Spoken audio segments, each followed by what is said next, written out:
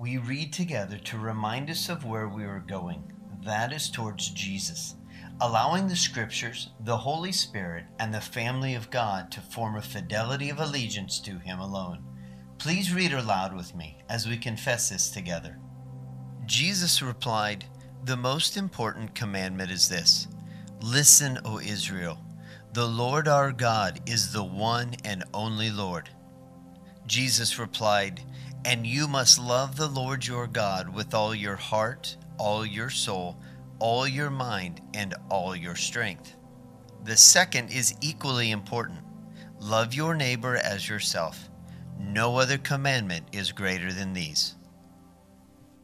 Well, good morning and welcome to Faith Church. We're really glad you're with us in the room and online. We're beginning a brand new collection of sermons today entitled The Practice of Scripture. So if you have a copy of Scripture with me, join me in Mark 12.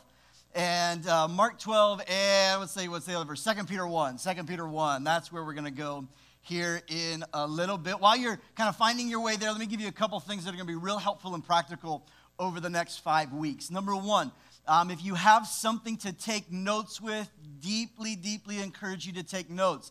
There is going to be plenty of moments where I will be preaching, get in my preach on, where you'll want to say amen and and keep going, all those good things. But there is going to be a ton of teaching and instruction. I'm going to break down and give some real practical, some even academic understanding as we unpack what does it look like to read the Bible, study the Bible, what does it mean, why can we trust it. We're going to get into some things that are really going to ground your faith over the next few weeks. So I really want to encourage you to bring some notes. The other thing is on the central hub, faithchurchks.org, you will find a card that says sermon notes. There will be a spot there for you to kind of follow along, take notes. But at the top in that area, I am listing several resources that not only have been helpful in forming some of these thoughts and things that I'll be bringing over the next few weeks, but also some great resources to help you dive in, you to be a student of God's Word, and you to grow in this understanding and things. So it's going to be really helpful for you. And those resources are going to be listed in that same sermon card each week. But then when this collection is over, they are gone. So get them while they last, all right? You want to make sure you grab onto those. Well, we're going to talk a little bit today about the Bible. Why can we trust it? What is it? How did we get the Bible? And what are some key objections that people have as it relates to trusting and relying on Scripture? Mark 12:29, we read it just a minute ago. This is kind of our theme verse for the entire year. We've been looking at this verse again and again and again. It says, Jesus replied, "The most important commandment is this: Listen, O Israel," or O people of God, "the Lord our God is the one and only Lord. And you must love the Lord your God with all your," somebody say heart, "with all your soul," somebody say soul, "with all your mind," somebody say mind, "and with all your strength." There you go. And the second is equally important. He says, "Love your neighbor as you love yourself. No other commandment is greater than these." This is all kind of in one commandment, not two, but really one seamless thought. And we've been looking at how do we love God with all of our heart. We talked about the practice of worship. How do we love God with all of our soul? That's the practice of prayer. How do we love God with all of our mind? That's the practice of Scripture. We're going to get into that over the next 5 weeks. How do we love God with all of our strength? That's our obedience to the teachings and the way of Jesus. And then, of course, last several weeks, we just finished up talking about how do you love your neighbor as you love yourself. And that's the practice of hospitality, caring and being kind and hospitable to the people around us. Loving God with all of our mind is when we begin to grow in our understanding and knowledge of God, the story of God, the story of His people, and the teachings that change and that we orient our lives to, known as the Bible or Scriptures. This has been the central of so much of Christian thought and the early church from the beginning of time, starting all the way back with the law that was passed on, and then the Jewish Bible, the Hebrew scriptures that they held to and oriented to, that Jesus himself studied and knew and memorized and was well acquainted with and taught about and taught from, and everything linked and was connected to those things. And then as Jesus went about in teaching, his disciples carried it on, and the apostles were deputized to kind of write and scribble out these things, and they put together this collection of what we have now as our Holy Scriptures. And there are really two kind of opposing camps sometimes. There are a lot of questions that people have about Bible, a lot of hurdles and personal things, some things that you might relate to. But I find two really interesting ones that I want to highlight for just a minute. One thought is you'll hear people who would say that they tend to be more of an intellectual, academic mind, people who have educated themselves beyond belief at this point in their life, people that would maybe have some affinity for the atheism or agnosticism, and they would say things like, those who carry a Bible are just simple, uneducated, and foolish. That a belief in a system like the Bible is just a crutch to help you through life because you are too weak and simple-minded to live on your own. But then on the flip side, you have the same people who would find themselves in that same category, will say things like, not only is it the Bible, the intellectuals say it's too simple, it's for the foolish, but then you have people who would identify themselves as Christ followers. They would say things like, I can't understand it, it's too complex. So it's too simple and it's too complex, and somewhere in the middle, we find ourselves in these two opposing thoughts and ideas. These are not the only views or objections around the Bible. We're going to explore many of them over the next 5 weeks. Yet both of these groups can, if they choose to, whether they would find themselves more on the, it's too simple, that's not, I don't need it, I'm too smart for that, it doesn't make sense, there's too many logical objections, or those that are like, I can't read it, I don't understand it, I don't know how to study it, I read it and it doesn't do anything for me. No matter kind of where people would be at on the spectrum themselves, I think it's interesting that as humans, we have the capacity to learn really complex things like math and algebraic formulas. We have the ability to read intricate housing agreements and legal jargon. We read scores of political news and bills that are on the Senate floor, and we understand it and can articulate it and can argue them. We make the complexities of engineering sound so incredibly simple on a YouTube video, and we can understand the variables of the human immune system, but yet something like Scripture is too complicated or not knowledgeable enough. I think there are many of us in this room, part of your journey has been answering some of the skeptical questions about the Bible. I don't believe that when we come to the Bible, we need to turn our brain off. I don't think when we need to come to the Bible, we need to turn our imagination off. I don't think when we come to the Bible that we need to think it's God or science. I think those things are in a symbiotic relationship. They are one and the same. In fact, the more we learn about science, the more we discover God was right. The more we're discovering about the human body, the more we understand that something about Scripture is right. Something like, just take the simple understanding that a merry heart does good like medicine. In other words, laughter is good for your heart. Science has come along and says, no, really, when you're feeling depressed, what you really need to do is laugh a little bit because it's good for you. Something chemically in your brain takes place when you smile. Turn to your neighbor and release some of those good vibes into your brain and smile at them, would you?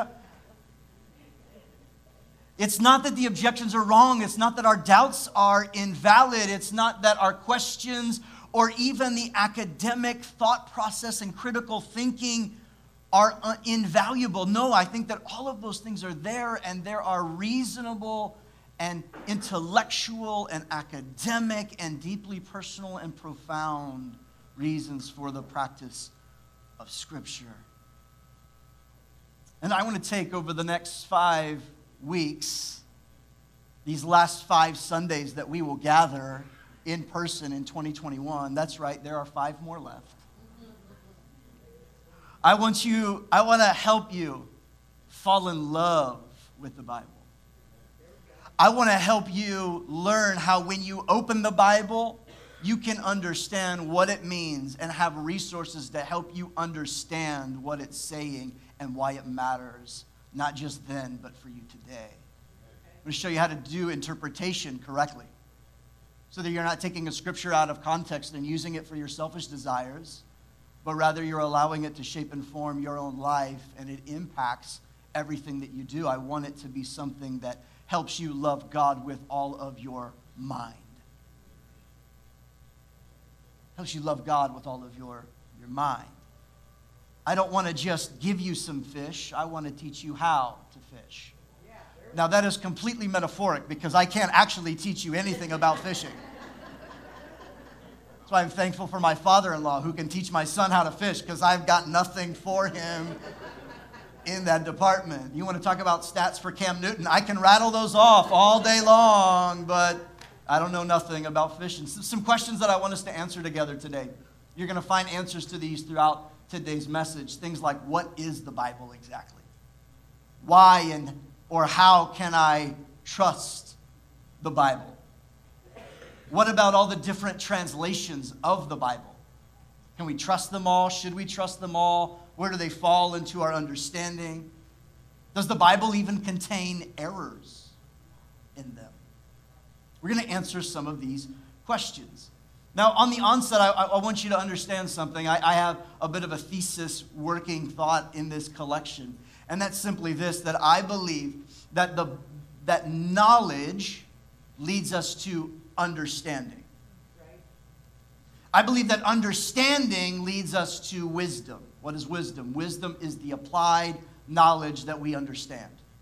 It leads to application or wisdom. I believe wisdom leads us to being formed, and formation ultimately helps us be transformed. Because the Bible is alive. It has some living component. It does something to us. It's activating something within us. And it's not just knowledge, factual things that we need to grab a hold of, but it's that knowledge that leads us to understand something about God and the ways of God and the people of God and the story of God and how you fit into the story of God and how you don't fit into the story of God. You think your life is a story about you. It's not. It's a story about God. You just happen to play a role in the story about God. Knowledge leads us to understanding. Understanding leads us to wisdom. And wisdom, when we apply it and live it, starts to form something new in us. And once it's formed, it helps us ultimately experience the work of the Spirit in our lives, and we become transformed by the renewing of our mind, the knowledge. It's the practice of Scripture. It's loving God with all of our mind. Now, I've been studying the Bible for a lot of years. And there's still things that I'm learning and knowing and growing. I don't have all knowledge to give you. There are questions I might not be able to answer. I recognize that. But I think if we can all posture our hearts in a place of learning, there might be something that we begin to know and understand more readily. The Bible is a collection of inspired writings given to us so that we may know the one true God. The Bible tells us the story of God, his rescue of humanity and his people, his redeeming covenant that's going to recreate and restore all of creation. I believe that the Bible that we have is the Bible that God wanted us to have. Could God have added more? Should there have been? He could have, but he gave us what we needed. He gave us what he wanted us to have. And I think God wanted you, and he wants me, to know him personally. And knowing him personally also involves our mind being engaged in that process. So God shares his story with us. It's revealed in the history of humanity. Today I want to look at kind of two main categories of objections that people have as it relates to the Bible. Objection number one is the authenticity of Scripture. Objection number two is the authority of Scripture. But let's hang out right here on the authenticity of Scripture just for a minute. This is really an academic objection that most people have. It's an intellectual wrestling match. It's a knowledge-based, give me the facts, the figures, show me something that I can trust and rely. It's the authenticity of Scripture. And so first, let me tell you about the structure of the Bible that you hold or that you click through on your device. This structure is of the Bible 66 books total. Two main sections, the Old Testament and the New Testament. The word testament you could see or understand better in the word covenant. Somebody say covenant. There's an older covenant and now a new covenant. The Old Covenant is a collection of writings that are 39 books. The New Covenant or the New Testament that we hold is 27 books. There are 7 types of literature found in the pages of the Bible. 7. Biography. Just the story of people, the reality, so-and-so begat so-and-so. They lived here, they were king this long, they did this deed, and then this happened. Biography. Historical biographies. It has 2, prescriptive literature. Prescriptive. In other words, it's prescribing some things on how you should live and interact and live and believe and approach. Think of the New Testament epistles, the writings of Paul and John and Peter, right? Like these writings that are prescribing to you how to live out the way of Jesus, to live in a God-honoring way. They are prescriptive in their literature. Another type of literature found in the Bible is lamentations, laments. Books like Lamentations, Habakkuk, and some of the Psalms that we read. There's legal code and covenant treaty for those of you who like legal, official, black and white documents. It's in there. You'll find wisdom literature, poetic literature, and prophetic literature. Most, if not all, of prophetic literature is spoken in a way that is more metaphoric than literal. In fact, the main prophetic book in the New Testament is the book of Revelation. And many people start to interpret that book incorrectly when we start taking that book literally when it was meant to be metaphoric. And we're going to get into some interpretation of things later on. I'm not going to dive deep into the book of Revelation, although some of you would be like, yes, finally. No, not finally. But I'll give you some resources in later weeks maybe.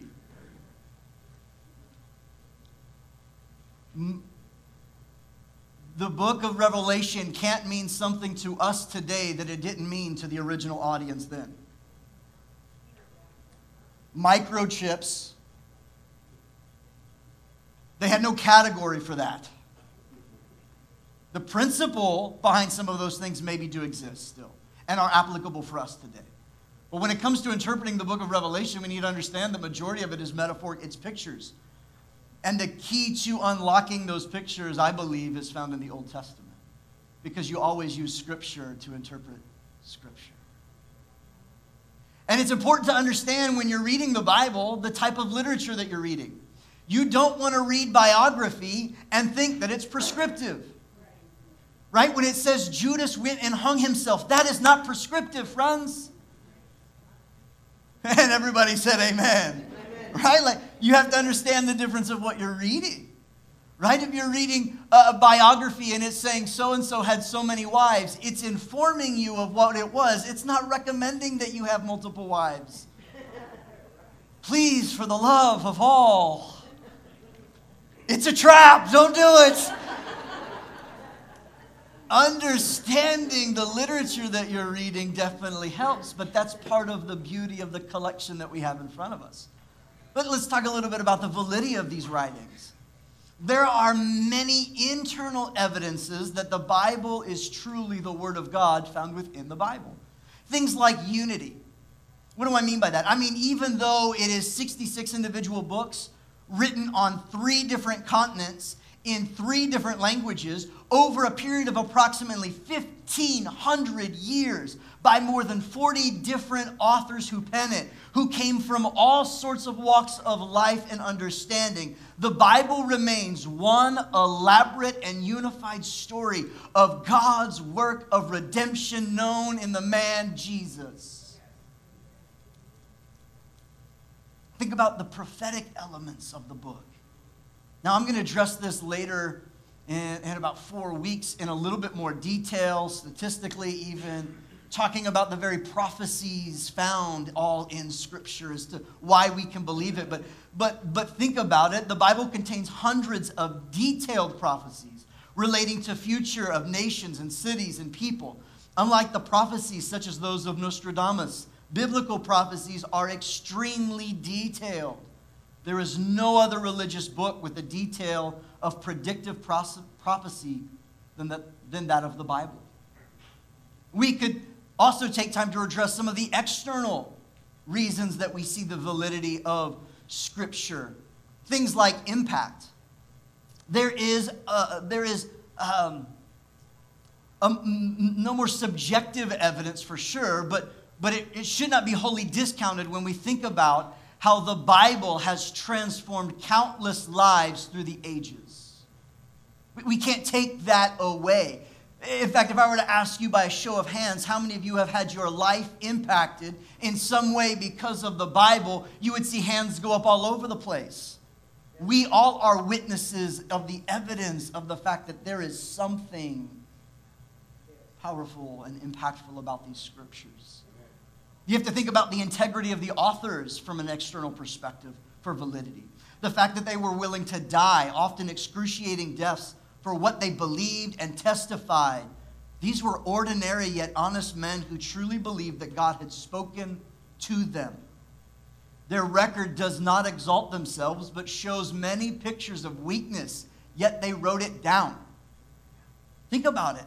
They wrote stories and accurately described their failures for generations to look at and learn from. Most of us are unwilling to tell our children of our failures in our teen years for sake they might repeat them. But these men gave their lives for the reality and the integrity of the story of what really happened, much to their own peril. Then you look at the sheer external factor of the resilience of this book and these writings. The Bible has suffered more vicious attacks and attempts to destroy it than perhaps any collection of teachings in history. From Diocletian to the communist dictators, to atheist college professors and armchair agnostics, the Bible has withstood and outlasted all of its attackers, and it's still today the most widely published book in the world. Throughout time, skeptics have regarded the Bible as mythological, perhaps. But archaeology has confirmed that it is indeed historical, not mythological. These are evidences to why we can hold the Bible with a little bit of confidence and say it's valid. It has a place in our story and in our lives. Then you take the very reality of the manuscripts and the number of copies of manuscripts. In fact, when you're trying to judge a book of antiquity and its validity, whether or not it should be trusted or not, you look at the number of accurate historical copies of the originals. There is not a single figure in history that we study that has more authentic manuscripts than the person of Jesus. Not a single person in history. Not Alexander the Great, not any other person, not any emperor, no other time in history has more writings in antiquity than that of Jesus. In his book, The Problem of God, author Mark Clark says it like this. He says, many people believe that the Bible has been mishandled and that its original message and content has been changed, lost, and even manipulated. But historians tell us that its original message content has not been, they say that it's been handled and changed and manipulated. Historians tell us, rather, that the Bible is actually one of the most, if not the most, reliable and credible documents from all of antiquity. One of the reasons it has such credibility as an ancient document is that it has largely remained the same throughout history. It remains unchanged. The ancient Jews who wrote and copied the Bible cared so much about the content of each manuscript that you can compare two copies of the same passage, copied 500 years apart from each other, and they found it in completely different geographic areas, and they are still virtually identical. This is something that historians will refer to as a tenacity of the text. Tenacity of the text. I heard this illustration recently as it relates to this. Let's say that there's something really important that I wanted to tell some friends who live in different states and one who lives in another country, and there are 10 of them. And I write this letter one by one because I don't believe in copy and pasting and technology, and so I handwrite these letters. Write one letter, go to the next one, write the same letter again and again. It's me. I from my heart, it matters to me. And I write these 10 letters, send it all across the land to these people. And then when they come back together and they were to look at them all side by side, all 10 of them, lay them out, they might find that there's an apostrophe missing from a word, or there's an incorrect apostrophe in a word, or there's some grammar errors in kind of where there should be a comma, there isn't a comma, there should be a hyphen and instead it's a semicolon, or what, because some of us aren't really gifted in grammar, but we have an important message to proclaim, and so we're not trying to do that, we're just getting it out. But when you lay them out side by side, the reality that each error would be in the same place is highly improbable. And because the errors are in such different places that even a word might be flipped around, and I had a dyslexic moment here or there, the content of the letters remains true and trustworthy, and there's a tenacious nature about that. That is what they have done with the historical documents of antiquity, of the copies of the scriptures, of the Dead Sea Scrolls, of all of these copies found by archaeologists, and it's amazing. It's amazing because the Bible is something that had such care and concern for it that people took great care to copy it exactly as they could. Which means that, are there some errors when you compare manuscript to manuscript? Yeah, there are. Pastor, did you just say the Bible is not infallible? No, that's not what I said at all. Hear me. The Bible doesn't contain lies or fables. The meaning of these errors are very, very insignificant. Let me tell you what I mean. There's one person who's kind of on the forefront of kind of leading the charge in academia and agnosticism by the name of Bart Ehrman, who points out that the New Testament documents alone, that there are some 400,000 variants, what he calls errors. A significant number that he would call them as errors. Well, one key reality is that the whole process of transmission from the oldest to the newest is only less than 2% different in size. In other words, when you do the word count, it's less than 2% from the oldest to the newest. A less than 2% difference in size, indicating by all academic standards that this is a trustworthy transmission and a stable process.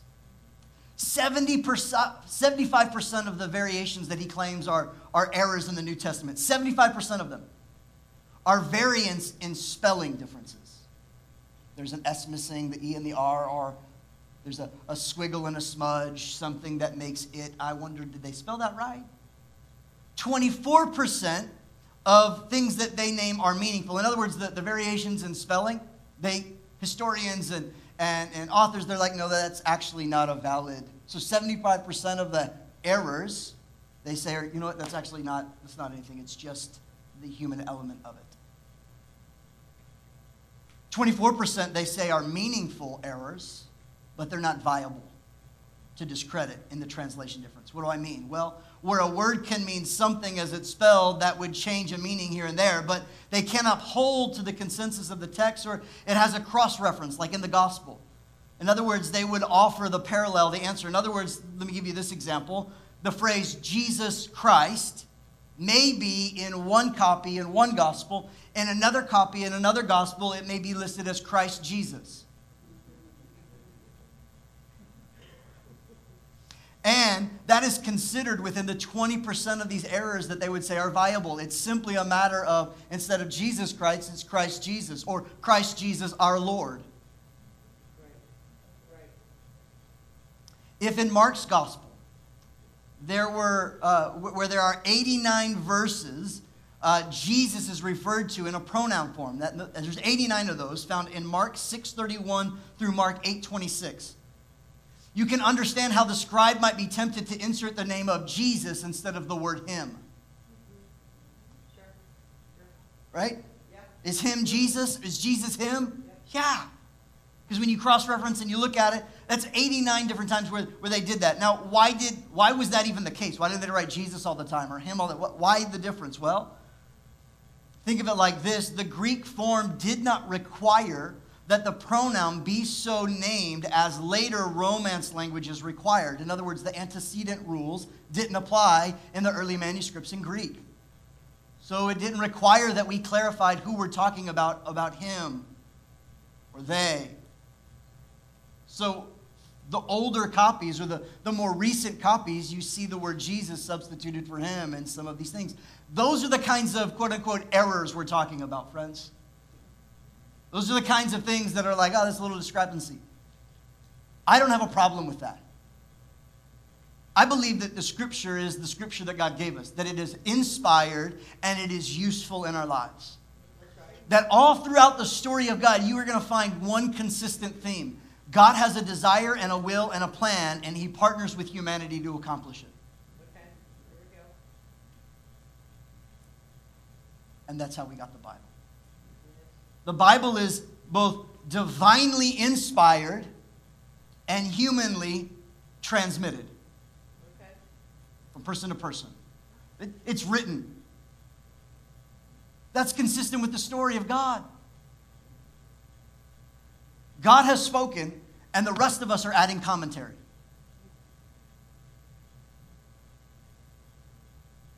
That leads us to understand, and here's one last understanding as it relates to the errors within the text. Let me say it like this.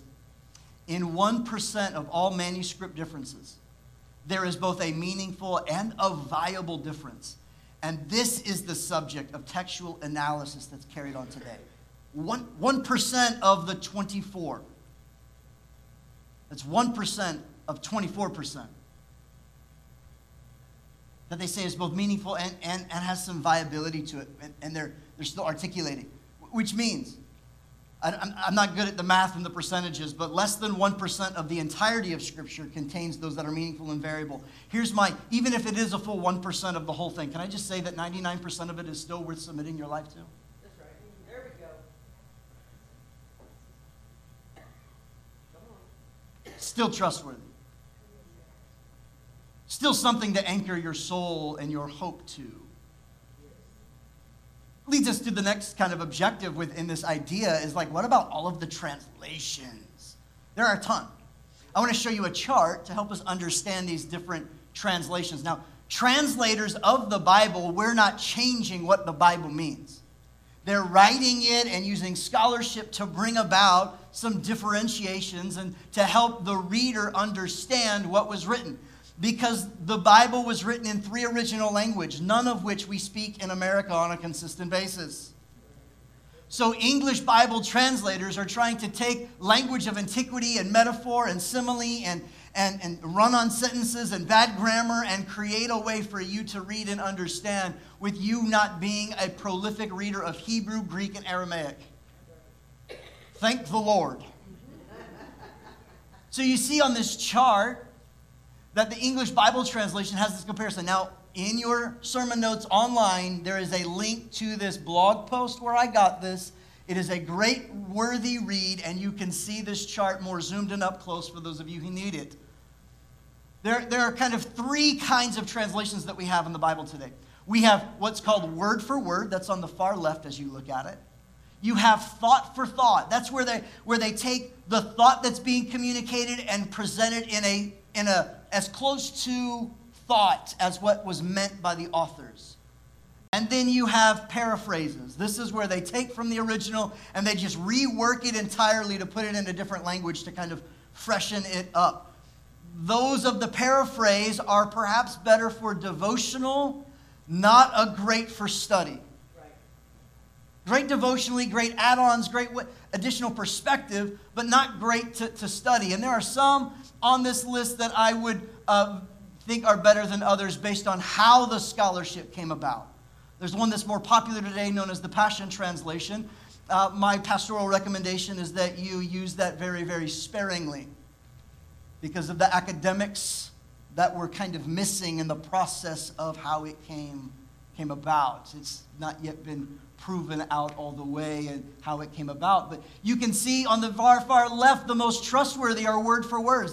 They're the most accurate. It's word for word where you have this interlinear, where you have English translations and you have like the original language. And the English doesn't read like great sentence structure because they're really just taking it word in word and sometimes changing the order to help you understand. But that's really kind of like that's not a Bible that most of us would own or give as a gift. But you see in here a whole list of all the different translations and where they're at on the spectrum and what they do and the reading level that they are written and translated into. Friends, there is a difference between interpretation and translation. There's a difference, and it's important that we think about those nuances and those differences. But when it comes to the authenticity of Scripture, we need to remember that these things are trustworthy and true. Let me read you this scripture in 2 Peter chapter 1, and then I'll spend just 2 minutes on this last objection. 2 Peter 2, verse 1 says this, starting in verse 16. For we did not follow cleverly devised myths when we made known to you the power and the coming of our Lord Jesus Christ.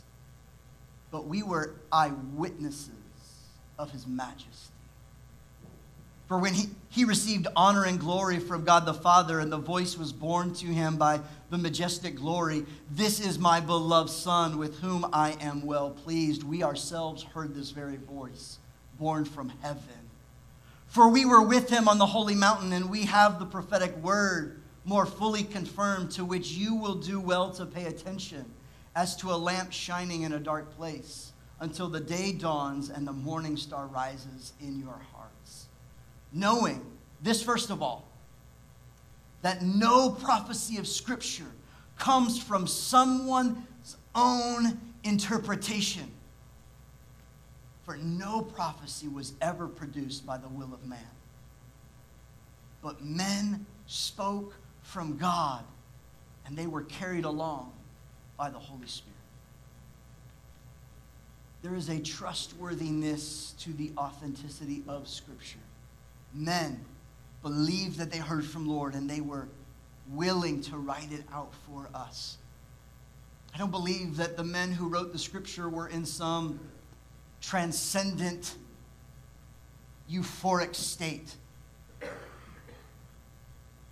In other words, it's not like they were taken over by the Holy Spirit and their eyes were closed and they were just magically writing words so it had no human component. No, I believe that they were men who had heard a message and were given information and saw eyewitnesses of what occurred in Jesus and were faithful to write out what they saw.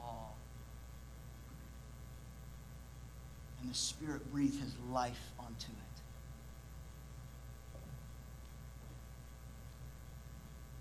It is true. Many people come to Scripture and we have this wrestling, this intellectual, academic, can I trust the Bible? Is it authentic?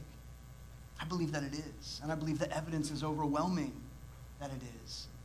And if you'll read some of the resources that I listed on your page and you'll go dive into them on your own, I believe in your own study, those of you that are skeptical in your own heart and mind and wrestling with some of your own questions, you're going to find, and I believe come to the similar conclusion that indeed the Scripture is authentic and something that we can trust, that what we have is trustworthy, is something that we need and can understand, and the story is accurate for us.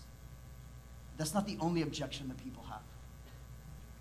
The other objection people have is the authority of Scripture.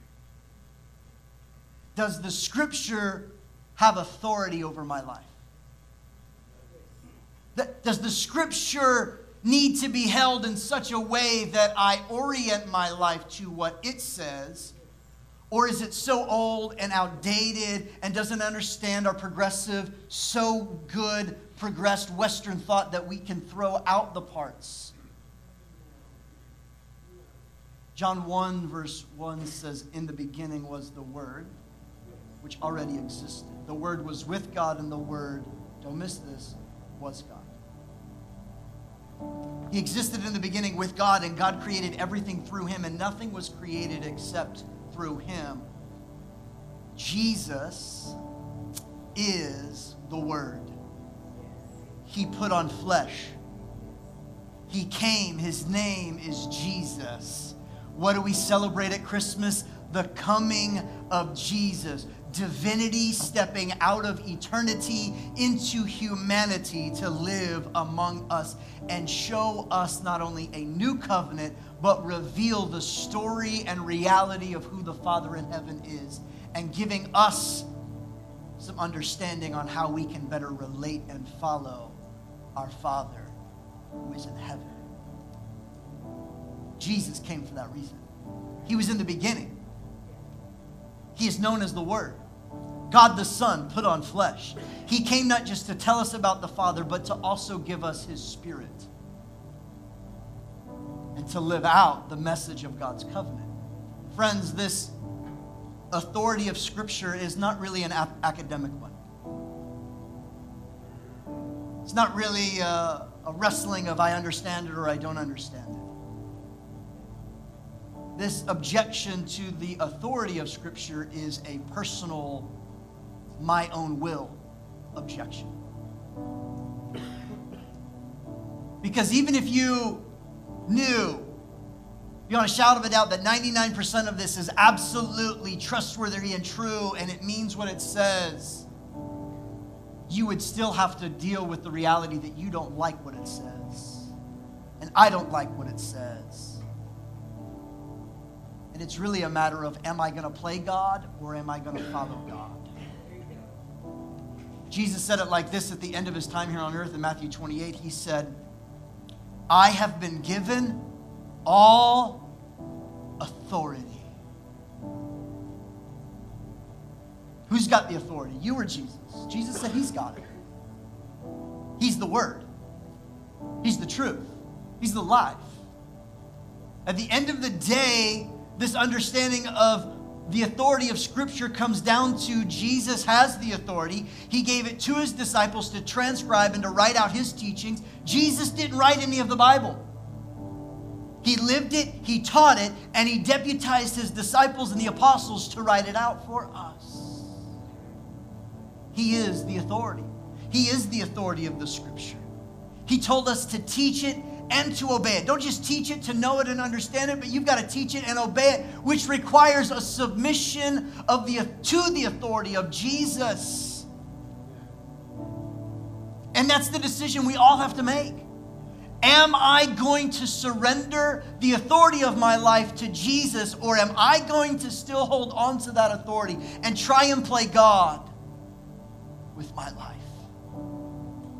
Most of us, when we come to the Bible and we want to dissect it and throw it out, it really is an issue of our own will that has yet to be broken and bent and surrendered and submitted to the ultimate authority, who is Jesus Christ. That's really at the heart of the issue. See, because when you recognize and realize that Scripture is not only authentic and trustworthy, it has some authority for our lives, but only if we choose to submit it. Realizing the authority of Scripture means that we now have to do something with it. It means either we submit to it or we rebel against it. Your children, they either obey you or they don't obey you. There's not really any middle ground, is there? Oh, they like to say that there's a middle ground. But it's either they obeyed or they didn't obey. Friends, when it comes to the authority of Scripture, either we give Jesus our allegiance, which is just simply our belief with demonstration, or we live in mutiny against him, and that's what the Bible calls sin. Are we going to get it perfect every time? No, that's why he gave us the Spirit, to lead us, to guide us. This is why he gave us forgiveness. The question is, will I surrender and let Jesus be king in my life, be authority in my life, allow him who is the Word to rule and reign in my life, or am I going to rule and reign in my life? You can't be a citizen in both kingdoms, your kingdom and God's kingdom. It's one or the other, friends. And this is often the wrestling that is the deepest within us. As we get ready to come to the table of the Lord, would you just stand, if you would, in place with me? And if you have the communion elements with you, would you go ahead and just begin to open those up right here in this space? Top layer has the bread, and go ahead and open up the bottom layer. We do this all at the same time before we take a moment and pause because it's loud and annoying and takes a PhD of a child to open it. I get it. For those of you that are at home, I hope that you're able to participate with us. We would invite you. You're a follower of Jesus. This is what we do week in and week out. Why? Because we have to remind ourselves that we're not the authority in our lives. But there is a man who we've given our allegiance and our surrender to, and he is the authority in our lives. Let's bow for a minute, would you? Just close your eyes right where you're at. Would you simply ask the Holy Spirit, Holy Spirit, what are you saying to me today? How can I practice Scripture this week? There's a lot of intellectual and academic things we talked about, but the heart of it for us is always about our will. Holy Spirit, we're here. Will you speak to us today?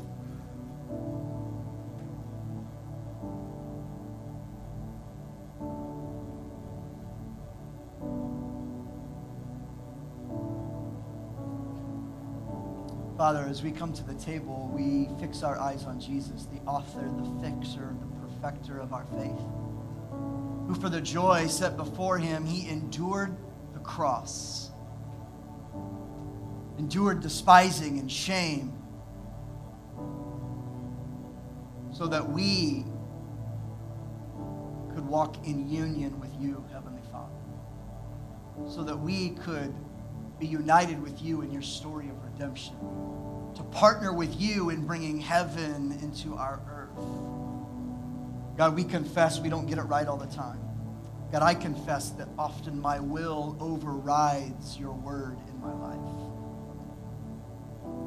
And I repent today. We repent today. May your word override our will this week. We thank you for Jesus, whose body was broken and blood was poured out so that we could have union with you. So Lord, today as we take the bread and we drink the juice, would you draw us close to you? Would you fix the brokenness in our hearts? Would you forgive us of our own rebellion and mutiny? And help us walk in faithful fidelity and allegiance to you this week. In Jesus' name. Let's take the bread together. And now the juice.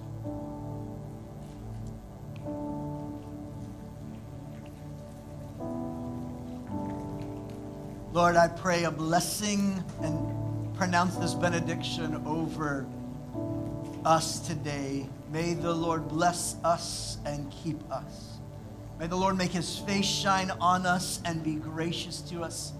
May he lift up his countenance towards us and give us his peace. We thank you. In the name of the Father, Son, and Holy Spirit we pray. And all the people of God said, Amen. Hey, friends and family, I hope today's message was life-giving for you.